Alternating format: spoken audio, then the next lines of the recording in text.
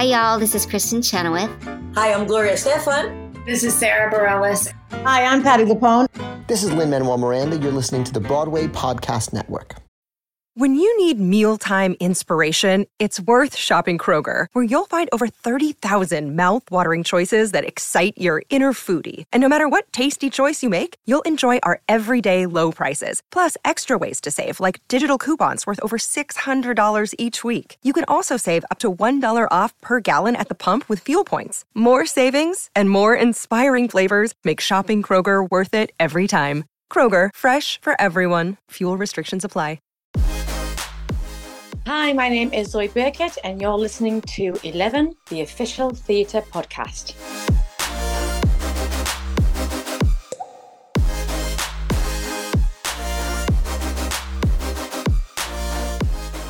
Hello and welcome to 11, the official theatre podcast that brings the biggest stars and creatives together in one place to discuss life in the arts. She's the West End leading lady known for her kick-ass vocals and comedy in smash hit musicals including Moulin Rouge, the Great British Bake Off musical, Thriller Live, Tommy and Priscilla, Queen of the Desert, among others. And now she's taking on the beloved role of Rachel Marin once again in the smash hit touring production of The Bodyguard, having previously starred as Rachel during the production's 2015 tour. So here, in an exclusive conversation as she prepares to take to the stage and channel her inner Whitney, we talk returning to the pop-tastic world of The Bodyguard and how she's blending the beautiful world of motherhood with life on the road. Plus, we talk cooking up a success with the brilliant Great British Bake Off musical at the Noel Cowell Theatre, which she most recently departed, originating the role of Arabia in the original cast of Moulin Rouge the musical in London's West End, and belting for the gods in Priscilla, Queen of the Desert. And of course, there may also be some pop idol chat too.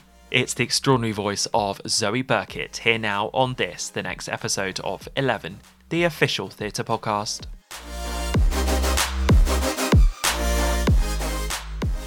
To ensure the safety of all involved in this episode of 11, Zoe and I connected for this conversation digitally, so please forgive any brief moments while we wait for the internet to catch up. Enjoy.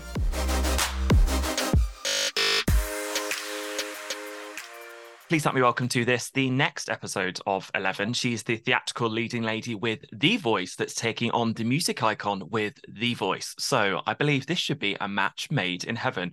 Hopefully feeling like $1 million bill today. Hi Zoe Birkett, how are you? Hello, I'm very good, William. How are you? I'm doing really well. Thank you so much for agreeing to do this. I know I joked there at the start, but this does feel like the most perfect pairings. I mean, you, The Bodyguard. I mean, we can talk about specifics, the fact that you've got such a wonderful legacy with this show, and it's so exciting that you're back. But for you right now, are you just living in a wonderful world of Whitney? Absolutely. I mean, it's been around, it's been 8 years since I've sung Whitney. So Whitney's always been my idol since I've grown up. I think I sung Whitney Houston songs every week on Pop Idol. So I know her whole back catalogue. I'm a huge fan. I grew up wanting to be Whitney Houston.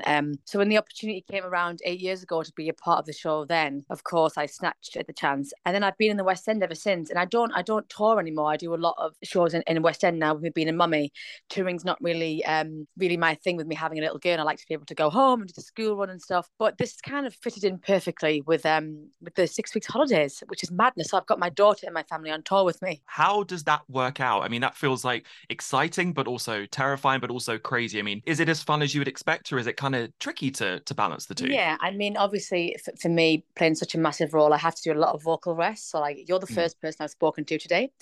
Well done. Thank you. So I do a lot of vocal rest in the day. Luckily, I've got a really good support network around me. My mum is our full-time nanny, so she comes here in the week with me during the week, and she will take Aria out in the morning and do some bits. And then I go and join them in the afternoon. And then on a weekend, my husband comes as well, and they kind of do a baby swap. And my husband is here at the weekend, and she gets it. She's seen me, my daughter, in various different roles now, so she understands about the whole vocal rest thing, which is good. When the idea came along, logistically, it worked in terms of where you're at personally and in your career, but were you like, yeah, absolutely, I want to do it? Or do you have to enter into a project like this with a little bit of caution? Because we can joke about the fact there is a legacy, but the legacy is so huge and the ask on you as a vocalist is so huge. Mm-hmm. Do you have to go, oh, where am I at? How quickly do you say yes? Initially, I had to say no, actually, because I have the Witches at the Nationals starting in September. So I knew I had that since February. So I literally finished the Great British Bake Off musical end of May. And I got the call to come come back full time as a bodyguard? And I said, unfortunately, I'm already booked. And that was the kind of the end of that conversation. And then they came back quite a few times and just said, look, we'd love to have you, even if it was for a few weeks, which is lovely. And I thought, you know what, I can either have a hot girl summer of nothing and just having fun with my child, which would be great, or I can bring her with me, and so she can get an understanding of how important Whitney is to the family. I mean, I walked down the aisle to All the Man by Whitney Houston, so she has a very familiar understanding with how special Whitney Houston is to me anyway. And I thought now is the only opportunity I will get to possibly revisit this role again, with it being the timing of it, with me being booked up until the end, till next year, and she's free and she's in the 6 weeks holidays. So I spoke to my agent. I said, listen, if we can make this work, I've got 5 weeks that I can give them. My daughter would be with me and my family, and immediately bodyguard producers were like, we'd love to, and we'll accommodate to your needs, which has been lovely. Does that sort of relationship and conversation happen a lot? Because I think that sounds incredible that they're trying to make working mums work in the industry, which is something that I know hasn't always happened. But does that conversation happen a lot? And I guess, does it feel, if not, that progress is happening where this conversation is happening perhaps more? Absolutely. You hear so much more now about people doing job shares, producers being a lot more accommodating to, like you say, to working parents, not just mothers and fathers as well. But everyone's different, and I like to be in my own home. It's been a very long time since I've toured. So for me to come away from the home, it would have to be something extremely special. And so this one felt like the right move to come back again. Definitely. So coming back, how has it been? I guess, did it feel like it did before? Did it feel like a different version of Zoe doing it? I guess, how has it been actually practically now putting it into place now you've begun the performances? It's been very, very different. I mean, obviously, initially the cast, I had to meet the cast. They've all been doing it since January with a different Rachel Marin. So for me, I kind of had to come in immediately and go, I've only got 2 weeks. I'm familiar with the show, but I know the vibe is different. Had to kind of, rebuild chemistry with the Frank Farmer. And they've been so welcoming and so lovely. And now that I'm kind of towards the end of my first week, I've slotted in really well. And, a lot of people, which is lovely, have gone, we wish you weren't leaving. So that's lovely. That's so nice that I guess that there is this opportunity for them to welcome in new people, but also for you to feel like you can take ownership over it. I guess, how has Rachel changed in you as a person? Like, I presume, were you a mum back then, or is this a different version of you? Yeah, absolutely. I would say my Rachel's completely different. I mean, the producers have been so lovely and complimentary on Monday, my opening night, and they just said, this is how we want Rachel to be. So that was a huge compliment to me. I was obviously, I wasn't a mother back then 8 years ago. My daughter's 6, but I was with my husband at the time. So he's seen a huge change in me as an actress, as a vocalist, the growth in me. But then being able to also obviously emotionally connect to the text and the script this time round as a mother has been brilliant. I've really enjoyed playing a mother, knowing the real feelings that I have with my own child. That's such an interesting point you make there, because I was going to ask, like, I don't think it's spoiling anything. I feel like this story is very well known, that there is obviously this whole relationship around the children in the show, and obviously her and this person that's trying to, let's say, get in the way of that. But also there's this relationship of a mother so desperate to protect her child. Absolutely. I guess for you, like, I was talking to your predecessor and Melody was saying how it's actually almost as exhausting doing the slightly more reserved bits and the emotional bits connected to the child as it is singing the hits, really going for it. I guess, is that something that you've experienced and you experience as an actor? Yeah, of course. I mean, obviously, well, not obviously, people don't know the story. My sister passes within the script, and that for me is a poignant moment as an actress where you need to obviously connect emotionally with that and make sure that the audience believes you for a start, believes you as a mother. And I think naturally now I wasn't as maternal back then because I didn't understand having a child. I was, living child free. So now with having little boys by my side every day, obviously I miss my own daughter, so I can bring my own emotion as well to the piece. And I actually can't wait for her to meet the little Fletchers, that, because she's going to just get on with them so well. And this time around for me it's definitely more emotional. I'm definitely more connected to the piece. I'm definitely more, in almost, I mean, I'm not Whitney Houston singing out millions of concerts, but we have a very similar, path in the sense of Rachel Marin. The character is, very busy. She has people in her house all the time. She's living this whirlwind, which is literally my life. I mean, listen, we've all had trolls and stalkers over the years, and there's a lot of that I can actually bring in from my own life into Rachel as an actress. And for you as a vocalist as well, like, do you embrace the opportunity not just to sing Whitney, but to sing Whitney in such quick concession, one after another, but also with the acting and the singing and the dancing and everything on top of it. Are you like, yeah, bring it on, or is that sort of like climbing a mountain every day? No, I mean, listen, the mountain is there anyway when you sign up for it. And one of the things that I've always said within this industry is that you have to, remain on top of your game at all costs, whether it's continuing to do your dance lessons, your singing lessons. Fitness is huge to me. Literally, as soon as we finish this conversation, I'm heading to the gym. I've got to make sure that my stamina is always there every day. And there isn't room for error, unfortunately, within this show. There's from the moment the show goes up, you've got Queen of the Night till the end, which is, I Will Always Love You into Dance Somebody. You've got, a whole 2 hours of jam-packed Whitney. You've got to be at your peak of fitness, your peak of, as a vocalist and an actress. There's just no room for error. So yes, it's a mountain, but I mean, listen, I've got good hiking boots. That's a good analogy. Well done. But you must know that everybody that proactively says, yes, I'm going to buy a ticket and I'm going to go for a night at the theatre, those people are with you, which means you can enjoy it together, right? You say that, but because it is such a mammoth role, there's also, I think you have, naturally as a performer, you kind of go, from the moment you open your mouth, these people are, expecting something, something fabulous. They're expecting no one sounds like Whitney. None of us sound like Whitney, but we have to have, that extreme power behind our vocals, the richness, the range. And if you can't deliver that, the audiences are going to be disappointed. So for me, it's just making sure every day that from the moment you see me, know that I'm invested, and then you're going to be in safe hands. What is going through your mind when you sort of it starts and you hear those chords for Queen of the Night and it kicks in? Are you like, yay, or like, oh wow, okay, here we go? No. What happens? I'm like, yay. I mean, I'm literally like screaming to all the dancers before, come on, let's have it. I'm one of those. But I mean, there is an element. I think Queen of the Night for me, there's two songs that are actually the hardest, I would say, within the piece. One of them is Queen of the Night, and that's because it is the only way I can describe it is balls to the wall song. And for an opening, there's no kind of gearing up towards that. It's like you're there, and you've got to produce these really solid, powerful vocals. And then also, I would say one moment in time, which is it comes immediately after the Nikki death. And when you're crying as an actress, that can put strain on your vocal cords, so you've got to kind of learn how to cry in a believable but protective place for your voice. And then you've got to clack out one moment in time after crying. So I always find those two are placed really strange. Like, I would love Queen of the Night to be maybe the end of Act 1 because you're kind of warming into it and then you can sing it. And then I'd love one more moment in time to maybe the beginning of Act 2, because that's kind of where you're at your warmest, but they're literally beginning Queen of the Night. Okay, let's get this hard one out of the way. And then one moment in time, you're like, okay, let's clack this out after crying.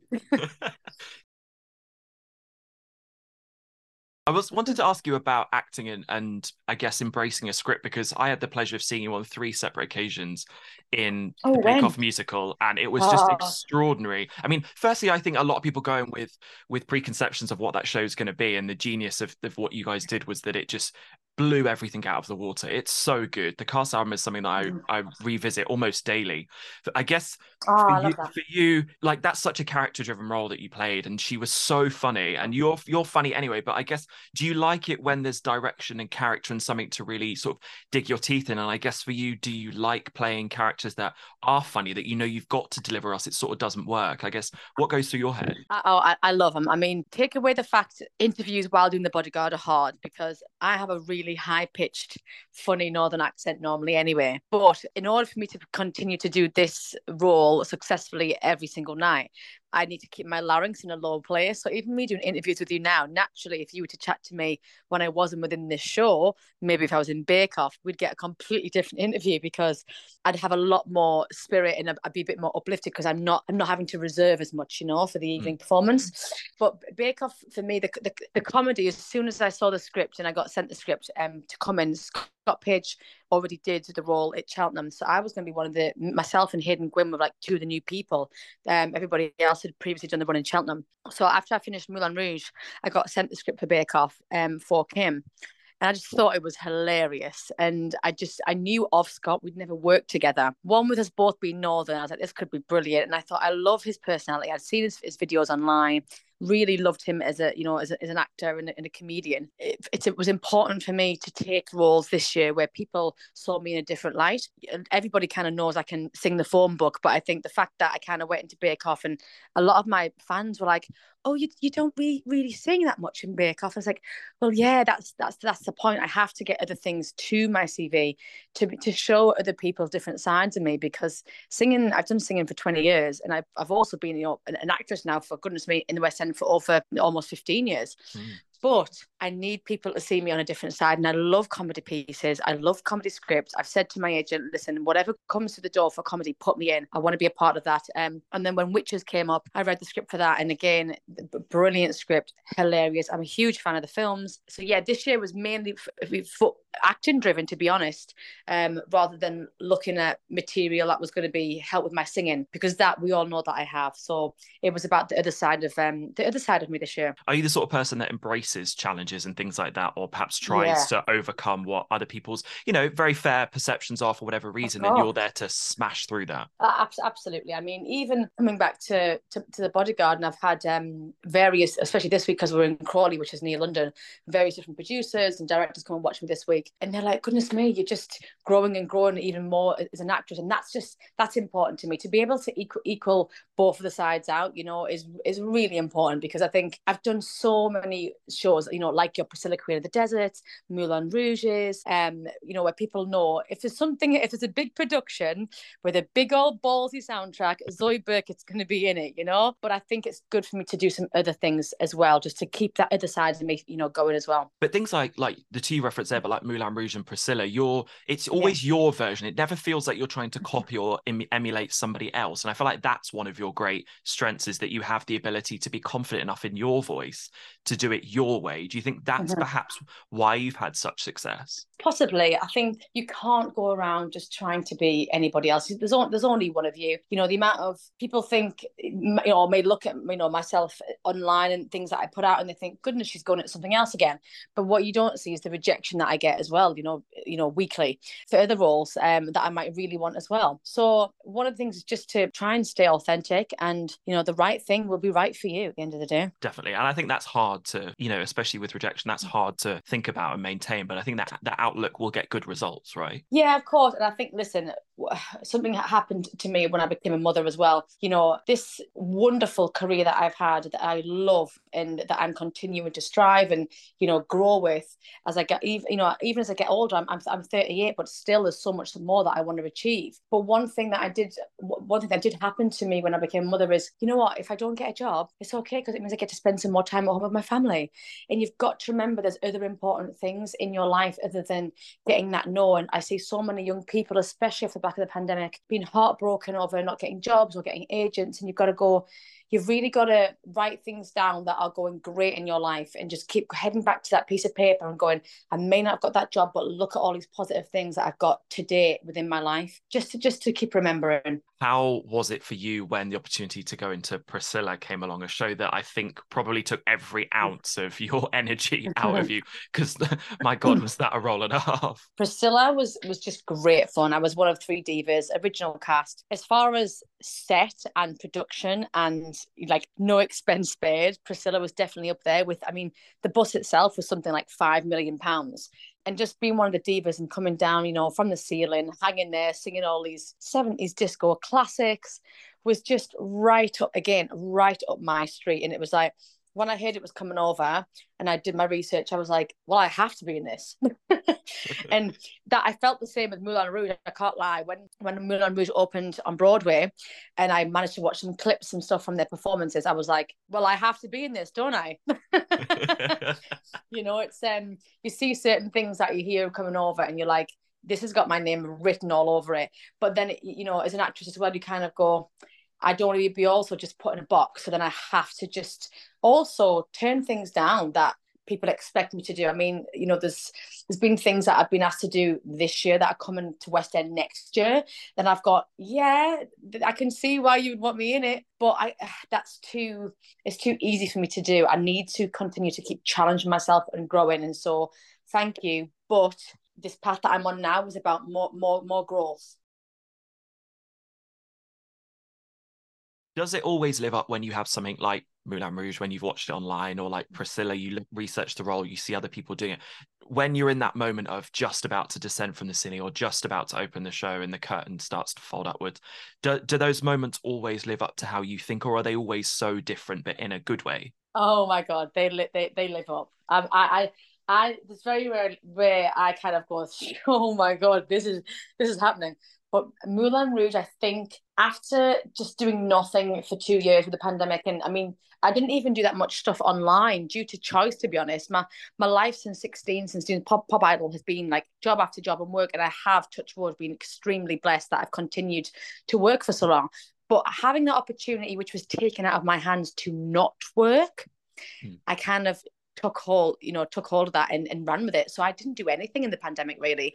I chose to, be a full-time mummy, support my husband, because his job was like going through the roof. He's a mortgage broker, and lots of stuff were happening for him in a good way. So then I took the reins, my end, because he definitely takes all of the reins when I'm at work. And I had 2 years of just having this great, amazing bonding time with my daughter and being able to just be around the home and do homely things, which I never get to do. At the end of the pandemic, I actually had to have a hip replacement because I had serious problems with my hip. And I was like, oh my God, am I ever going to be able to perform again? Like the jobs that I do are very like, Beyonce, like I'm coming for you. I'm going to eat it up. I'm going to dance and sing, watch what I can do. And I thought, am I going to be a singer who's just going to have to stand there and just sing ballads? Like that's not who I am. And so I did so much physio and fitness. And when Moulin Rouge came around and I entered the audition, naturally I was like, am I going to even be able to do the audition? Am I going to be able, if I get it, am I going to be able to handle 12 months because of my hip? But actually getting my hip replaced, I should have done when I was like 20, because now I've got a body of like a 20-year-old. It's like, it's the best thing I ever did. And when that curtain came up the first night, I had all my family in and my husband, and literally I could have cried. I mean, the opening is 12 minutes long and it's an absolute mammoth of a beast of an opening. But by the end, I was just in tears. Like, I did that. Like, not only have I done it and I've got myself this great job off the back of a pandemic, I've had a hip replacement. Like, I'm 37. Like, oh my goodness, this is brilliant. And yeah, you never stop. If you want stuff, just never stop going for it and never stop dreaming and never stop trying your best, because like even things like the pandemic, I was like, maybe I won't work now. Maybe I'll slow down a little bit. I'm getting a bit older. But actually, if anything, I've just got more fire in my belly than ever before. And also you have to sing the first line of a show, a brand new musical. No pressure, babe. Oh my God. Do you know what?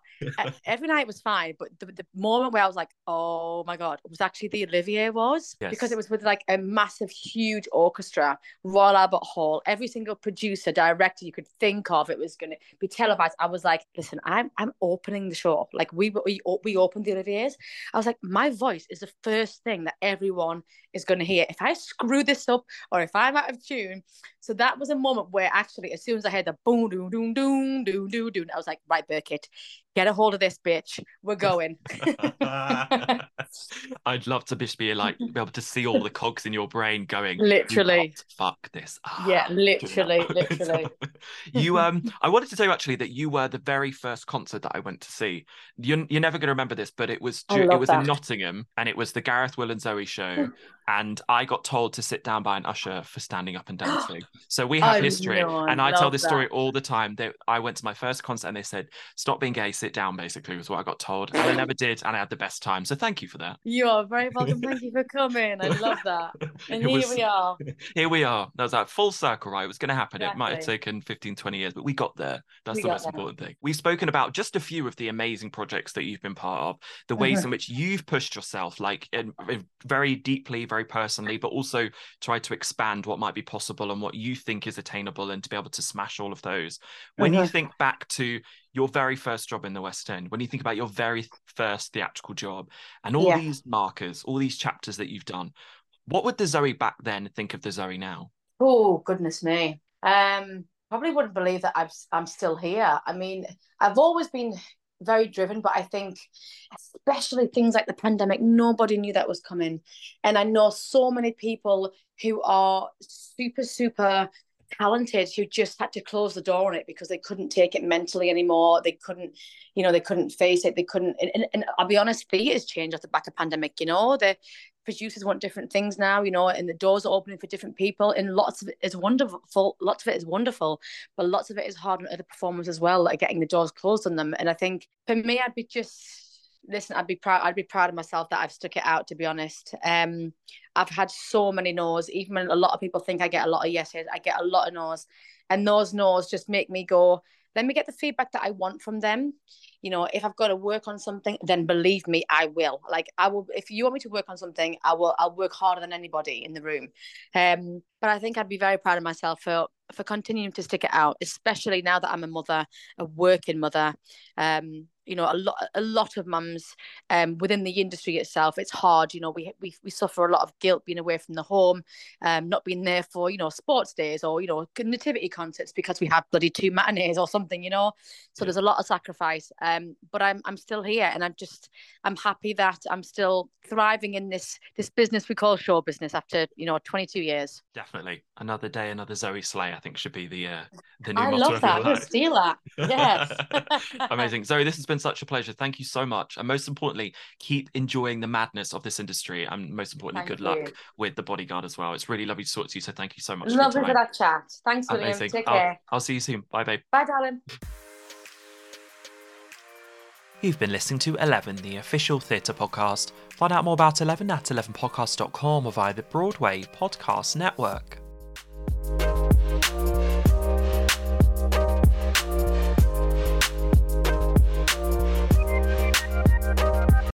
Hey, it's Leslie Odom Jr. here on the Broadway Podcast Network to tell you about the Rise Theater Directory, a program of Maestra Music. Rise is a national online resource designed to connect and empower backstage and administrative and creative theater professionals from underrepresented backgrounds. If you work or aspire to work in the theater community, this can help you find your next project. And if you hire theater professionals, search the Rise Theater Directory to find your next team. Create your profile now and get more information by visiting risetheater.org. That's theater with an RERISETHEATRE.org, because only together we rise. At LASIK Plus, we know LASIK is a big decision, and every one of our patients is unique. That's why we customize your LASIK journey to you. I only have a certain budget. No problem. Right now at LASIK Plus, get $1,000 off LASIK when treated in May. That's $500 off per eye, plus guaranteed financing options. So visit mylasicoffer.com today to start your journey towards 20/20 vision. Must mention this promotion and be treated in May of 2024 to qualify. $1,000 off standard price of wave light procedure. $500 off for one eye. Cannot be combined with any other offers. Go to mylasicoffer.com for details.